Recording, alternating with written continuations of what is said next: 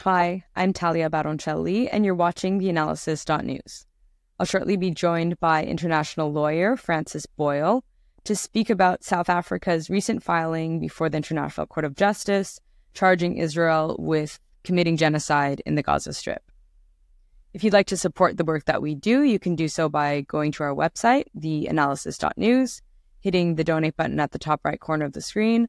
And if you want to stay up to date with all of our content and shows, you can get onto our mailing list and also like and subscribe to our show on YouTube as well as on Spotify and Apple if you listen to your podcast there. See you in a bit with Francis Boyle.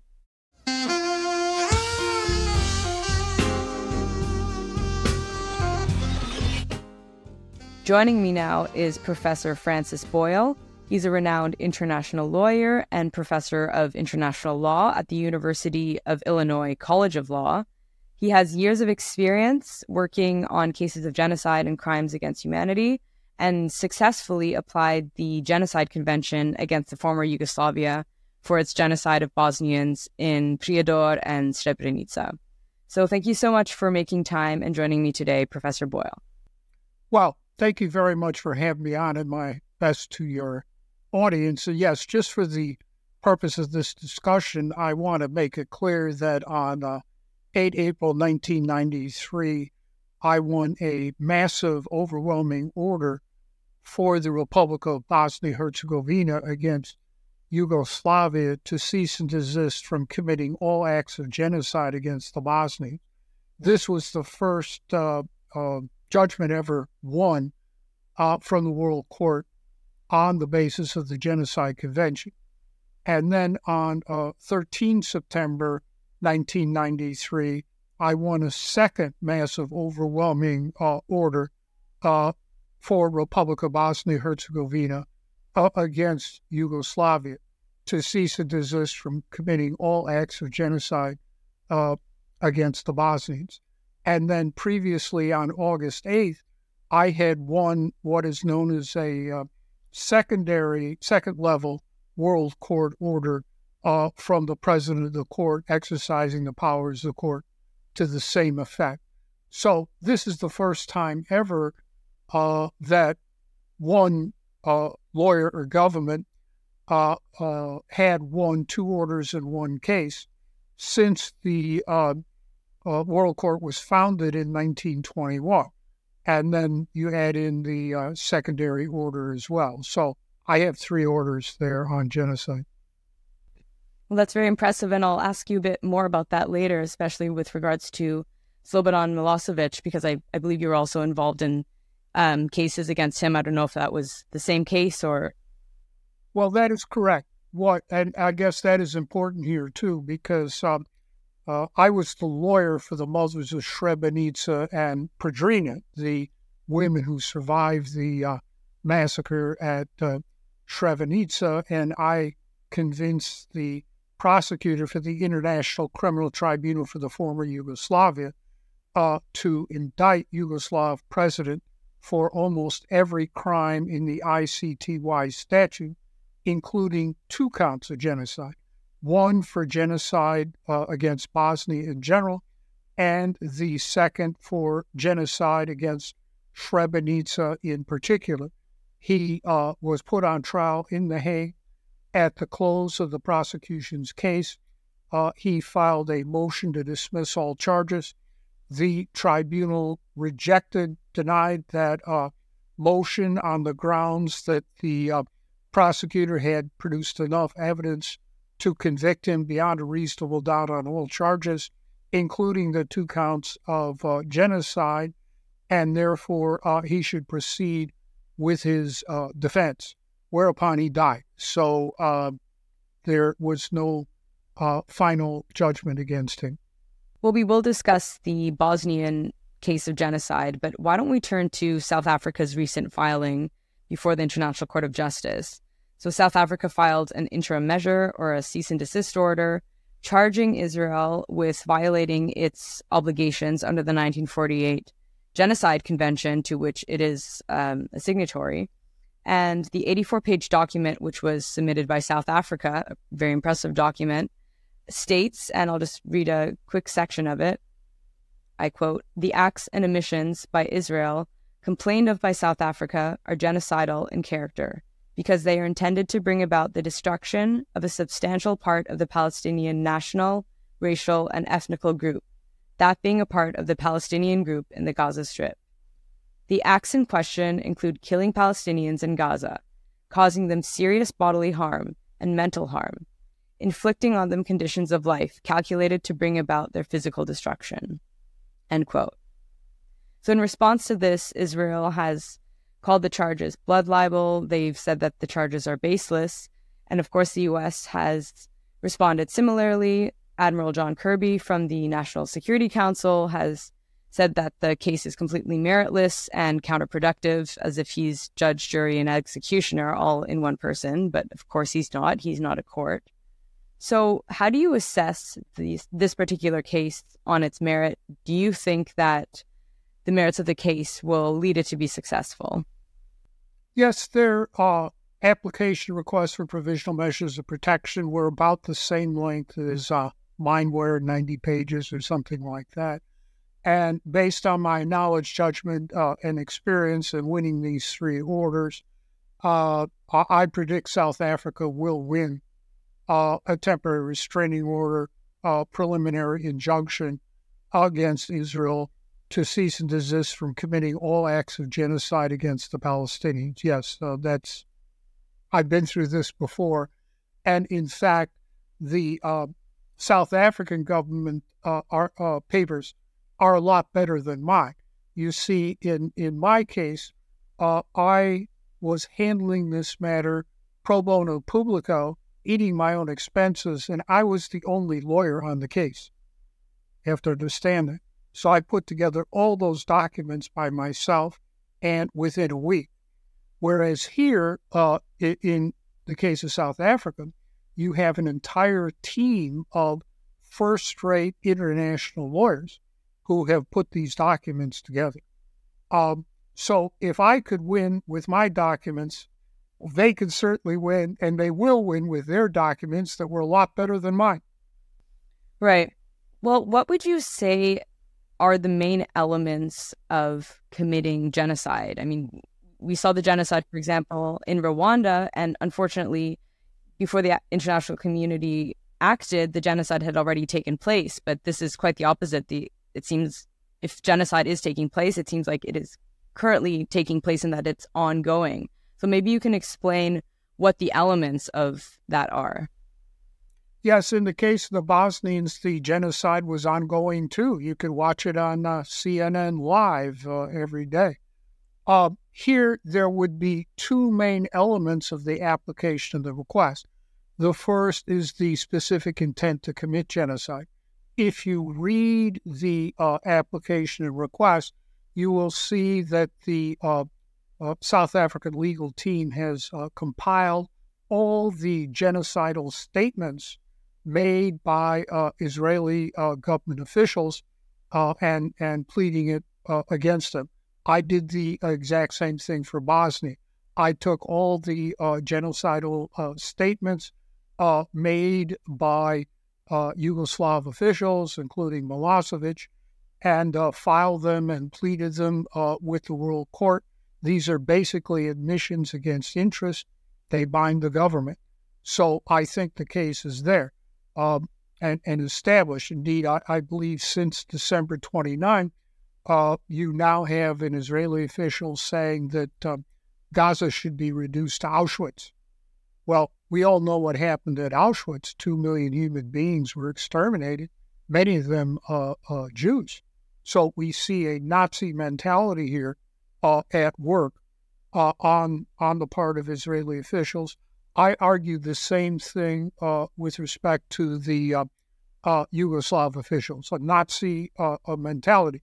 We have to understand that the Genocide Convention originated out of the Nazi Holocaust against the Jews. Second, acts of genocide. And here, if you read the application, you will see they have 4 different counts against Israel under Article 2 of the Genocide Convention? A, killing members of the group. Well, right now, if you count all the dead Palestinians under the rubble, we're approaching probably 30,000. But even if you take the Gaza Health Ministry, 22,000. Well, the World Court ruled in the final judgment in the Bosnia case that even 7,000 dead Bosnian Muslim boys and men at Srebrenica were enough to constitute genocide. And remember, I got Milosevic indicted for that. So here we're dealing with 3 to 4 multiples of the dead at Srebrenica that have already been determined to be genocide. Second, causing serious bodily or mental harm to members of the group. As for bodily harm, the last figure I saw, maybe 40,000 wounded, physically wounded Palestinians.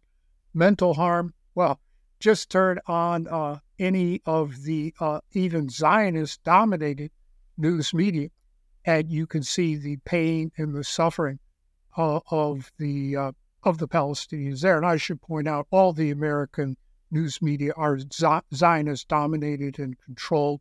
The anchors, the owners, the funders, the pundits, the commentators, etc. And the same is true for the BBC. But even that, the pain and anguish of the Palestinians comes through. Third count C, deliberately inflicting on the group conditions of life calculated to bring about its physical destruction in whole or in part. Well, we have the Israeli minister, which, by the way, South Africa has put in there, saying that there will be no food, no water, no fuel, no medical supplies, no nothing in Gaza. And now we have this recent statement that Gaza should be reduced to Auschwitz. So they have a compelling case there. The fourth count, imposing measures intended to prevent births within the group. Yes, here we have tens of thousands of pregnant Palestinian women giving birth to children. There are no hospitals around for this to assist them and care for them and their babies. Ambulances to get them to hospitals have been destroyed. And we have a minimum of 4,000 dead Palestinian children, perhaps up to 5,000. I don't have the exact figure now. I argued the same thing for the Bosnians, that the mass rape of the Bosnian women, they were all my clients, 40,000 raped women, were measures intended to prevent births within the group, in the sense that a Bosnian Serb male who raped a Bosnian Muslim woman would, under South Slavic custom and law, that baby is considered to be Serb and not Muslim. So I've argued that and won that too at the World Court. So, if you add up the facts and the intent, the specific intent, that explains my conclusion that South Africa will win this order. And the hearing is next Thursday and Friday. I suspect the order will come down within about a week to 10 days. In the Bosnia case, I argued the case April 1 and 2.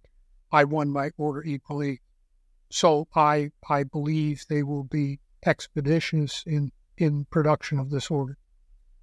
Well, usually it's really difficult to prove a genocide case because you have to prove that there's actually genocidal intent, so intent to commit acts of genocide. But the South African filing has 6 pages worth of Israeli officials openly calling for the ethnic cleansing of Palestinians from the Gaza Strip, for the destruction of their livelihoods, destruction of civilian infrastructure, saying that they'll turn Gaza into a parking lot. The one statement you were referring to saying that they wanted to turn Gaza into Auschwitz was, I believe, made by a local mayor in the north of Israel. But of course, Ben-Gvir, the Minister of National Security, as well as Bezalel Smotrich, the finance minister, have made all sorts of comments openly, not just in Israeli media in Hebrew, but also in English-speaking media, and then making posts online on Twitter. Ben-Gvir recently said that he wanted to ensure that Palestinians would emigrate from the Gaza Strip, and Matt Miller from the State Department said that these statements were completely uncalled for. There was an exchange there online, and Matt Miller said, well, what he's saying, what Ben-Gvir is saying is actually in contradiction of Israeli government policy, which doesn't really make any sense given that Ben-Gvir is a member of the Israeli government, the ruling government right now. So that doesn't really fly or make any sense. But given that if this particular case is successful and that the ICJ is able to perhaps lead to or call upon a ceasefire, how would this particular case implicate the United States, given that they've been providing weapons and aid to Israel? Yes, if you look at the Genocide Convention, Article 3E criminalizes complicity in genocide. And the United States government is a party to the Genocide Convention. It is clear the United States has violated Article 3E, complicit in genocide, aiding and abetting Israel's genocide against the Palestinians. As you know, we've provided them with all the weapons, equipment, supplies, funding, political support at the Security Council, threatening vetoes, etc. Second, we have here in the United States what is known as the United States Genocide Implementation Act that also makes this criminal. And this has led my friends at the Center for Constitutional Rights and the National Lawyers Guild to file a lawsuit in federal court out in the Bay Area against Biden, Blinken, and Austin for aiding and abetting Israeli genocide against the Palestinians in violation of both the Genocide Convention and the Genocide Convention Implementation Act. So that case is now proceeding in court. I'm not involved in it, but of course I follow it. And this World Court order finding cease and desist against Israel will help in those proceedings, yes. Well, are you worried at all that the president of the International Court of Justice, Joan Donoghue, is a previous or a former U.S. State Department official, and that she might in some way shape the proceedings in Israel's favor? Yes, of course. She's a career-long State Department operatic and legal hatchet person. I won't go through the history here, but that's how and why she was put on the court in the first place, to do dirty work for the United States government. I am sure that since this lawsuit has filed, that she's been in communication with the United States government about the backroom maneuvers and everything else going on there at the World Court, and is using her powers as president of the court to at least shape the proceedings. The president does have the president I dealt with, Jennings from Britain, did what he could to sabotage my lawsuit. He was working in cahoots with the British government. He used to be a British government lawyer.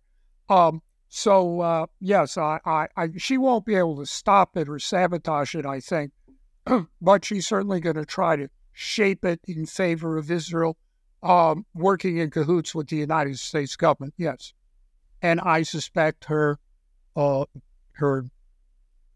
opinion when it comes out will basically track whatever the Israelis are saying, whatever the State Department position is. This happened in the Nicaragua case, where the American judge Schwabel was just like Donoghue, a career-long State Department operatic and legal hatchet person put on there for that reason. and all of his opinions in the Nicaragua case, are basically written by the State Department. The difference at that time, Schwebel was not the president of the court. So, yes, this is a problem. The Republic of South Africa just nominated a judge ad hoc, a very distinguished jurist, and he can participate in the activities here as a full-fledged judge. So I certainly hope that he will do the best he can against Donahue. Yes. Well, both Israel and the United States are signatories to the 1948 Genocide Convention. There are 153 signatories. So what would you say are the actual real concrete ramifications of South Africa's case being successful? I mean, would this lead potentially to a ceasefire, or what would the legal ramifications or repercussions of that be? South Africa has asked for a ceasefire. I think they'll get it. But to give you an idea, after I won my massive, overwhelming order for the Bosnians on 8 April 1993, I walked out of the grand courtroom for the court at the Peace Palace in The Hague. There's a foyer out there, and the whole world news media was there. And holding my order in front of the news media at all times, right in front of them, I said, look here, the World Court has just determined that genocide is going on. They've issued a cease and desist order against Yugoslavia. They obviously are not going to cease and desist under Article 1 of the Genocide Convention. Every party to the Genocide Convention has an obligation to prevent and stop the genocide, the Yugo genocide against the Bosnians, and therefore I am calling for direct military intervention by all parties to the Genocide Convention to save the Bosnians from the Yugo genocide. A few hours later, it was announced in Washington, D.C., and NATO headquarters in Brussels that the United States and NATO were instituting an air interdiction zone again over Bosnia, that they would shoot down any Yugo jets, airplanes, helicopters, whatever. So the Yugos could no longer exterminate the Bosnians from the sky. So there could be quite severe consequences for Israel. Second, South Africa then, when it wins the order, will take it to the Security Council for enforcement. That is the way the United Nations Charter sets it up. The court, it's like any other court. You go into court, you win a judgment. The judges don't enforce the judgment. You take it to the sheriff. And under the UN Charter, the sheriff is the Security Council. Right now, it seems to me that the United States government would veto any enforcement measure by the Security Council against Israel. This exact same thing happened in the Nicaragua case. Nicaragua took its order against the United States to the Security Council. The U.S. vetoed any action on the basis. But this time it is different in that South Africa then can take this order in the event of the veto to the UN General Assembly for enforcement there. And the consequences for Israel could be quite severe. Let me run through them. First, the UN General Assembly could suspend Israel from participation in its activities. The General Assembly did the exact same thing to the criminal apartheid regime in South Africa and the genocidal Yugoslavia, my former adversary. Second, the UN General Assembly can admit Palestine as a full-fledged UN member state. Right now, Palestine is recognized de jure by 139 states as a state and has observer state status in the United Nations along the lines that Switzerland had before it became a full-fledged UN member state. If Palestine were to become a full-fledged UN member state, historically, no UN member state has ever been destroyed. Two have collapsed, Yugoslavia and the Soviet Union, but they've never been destroyed. And so it's clear Israel and the Zionists want to destroy Palestine and inflict a second Nakba on the Palestinians. If they get UN membership, the UN would be obliged to keep them alive. So in the Bosnia case, they tried, the UN and the European Union tried to steal Bosnia's membership in the UN to destroy them. I stopped that myself. It never happened. Bosnia is still there today, despite 200,000 dead Bosnians, 3/4 of the country overrun by a gang of genocidal maniacs, and 40,000 raped Bosnian women. Bosnia is still there. It's still a UN member state. Third, the UN General Assembly can create an international criminal tribunal for Israel along the lines of the International Criminal Tribunal for Yugoslavia under its powers of Article 22 of the UN Charter as a subsidiary organ. I started an initiative to that effect in the UN General Assembly. It was supported and sponsored by Malaysia and Iran and large numbers of Arab and Muslim states. It was sabotaged by the usual suspects at that time. I would hope if South Africa wins this order, they will revisit my initiative for an international criminal tribunal for Israel. If that is set up, they can start prosecuting the highest level officials of the Israeli government and military for war crimes, crimes against humanity, and genocide. Finally, the economic sanctions can be recommended by the General Assembly to the member states under the Uniting for Peace resolution. If you're following it today, as you know, North Korea suffers from terrible economic sanctions. I don't support that. But those sanctions are still in effect today, 2024, go back to a Uniting for Peace resolution adopted by the UN General Assembly imposing those sanctions. So sanctions can be, quite effective.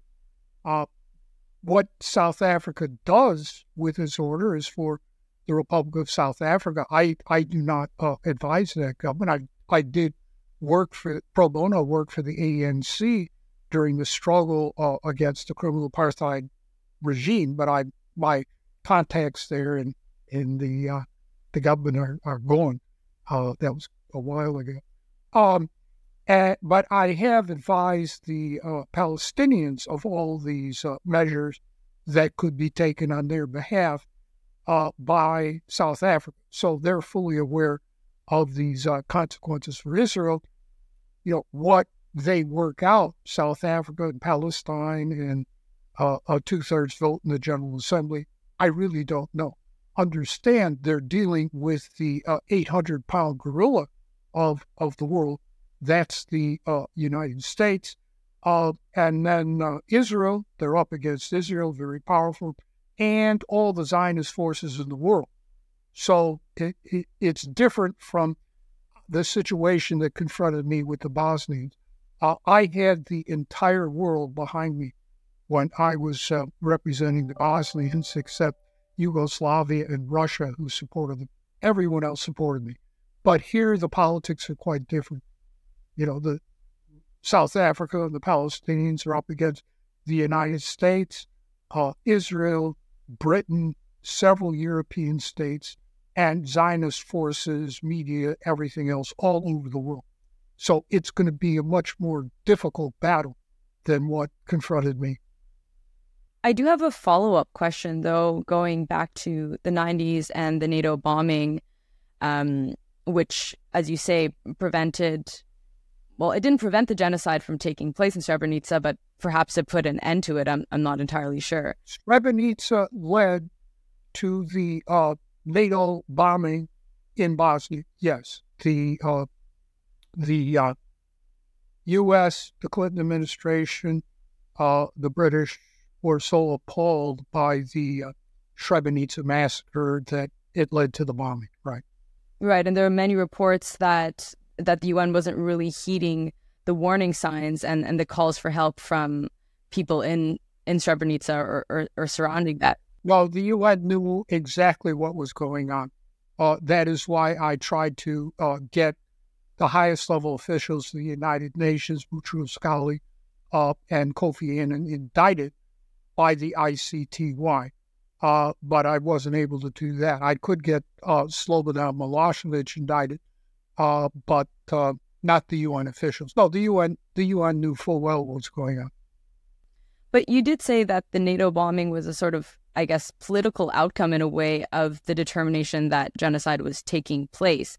But it wasn't necessarily inevitable. I mean, I guess, was there anything that really, by, I guess, the international legal system and the UN system of bodies of law, was there anything there that could have been enforced to deal with the forces of Radovan Karadzic and the other Republic of Serbia? Well, that's what happened.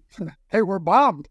Under Article 1 of the Genocide Convention, the obligation to prevent genocide, the United States and all the NATO states were parties. And in addition, the Bosnian president, acting pursuant to my advice, sent a formal request to President Clinton for military intervention. I drafted the letter under Article 51 of the UN Charter, Collective Self-Defense, and the Genocide Convention, and the World Court Order that I won, and I faxed it into the White House and into the Situation Room at the State Department. So there was a formal request under international law, under Article 51 of the Charter, under the Genocide Convention, and under my order that I won for such military intervention. Yes. Okay. And just one final question, if you have time. The International Criminal Court is a separate court. It's separate from the International Court of Justice, as the International Court of Justice is the UN court, whereas the International Criminal Court is a separate court, which was established in, I believe it was 2001. And there have been cases brought to the ICC, and there's the case pending right now to look at crimes committed by Hamas as well as crimes committed by Israel in Gaza, but it seems like the prosecutor is dragging his feet. Why is that? Is that because Israel and the U.S. are not signatories to the Rome Statute, which governs the International Criminal Court? You are perfectly correct. Back in 2009, right after the end of Israel's so-called Operation Cast Lead against Gaza, I advised the Palestinian President Mahmoud Abbas to accept the jurisdiction of the International Criminal Court, which he did do for Palestine. And since 2009, the International Criminal Court has not lifted one finger to help the Palestinians. Not one finger since 2009. That's been 15 years.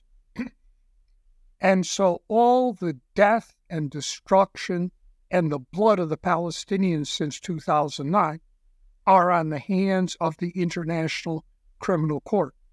If they had started indicting Israeli leaders in 2009, maybe all this could have been prevented. That was my intention in advising President Abbas to accept their jurisdiction. So the ICC is a rotten, corrupt, despicable organization. And again, they haven't lifted one finger to help the Palestinians and the 30,000 dead Palestinians, 40,000 wounded, 4,000 to 5,000 dead children. It's all on their heads, right? Every one of them.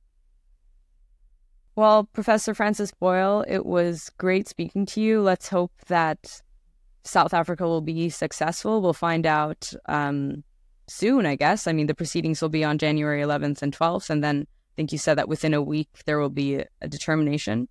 So let's hope that they're successful and that something comes out of this. I mean, so many countries have called for a ceasefire. I mean, numerous countries in the General Assembly, for example, 153 signed on to the resolution to call for a ceasefire. And unfortunately, that hasn't brought anything because of the U.S. and Israel's position. So let's hope that this case before the ICJ will have a positive effect.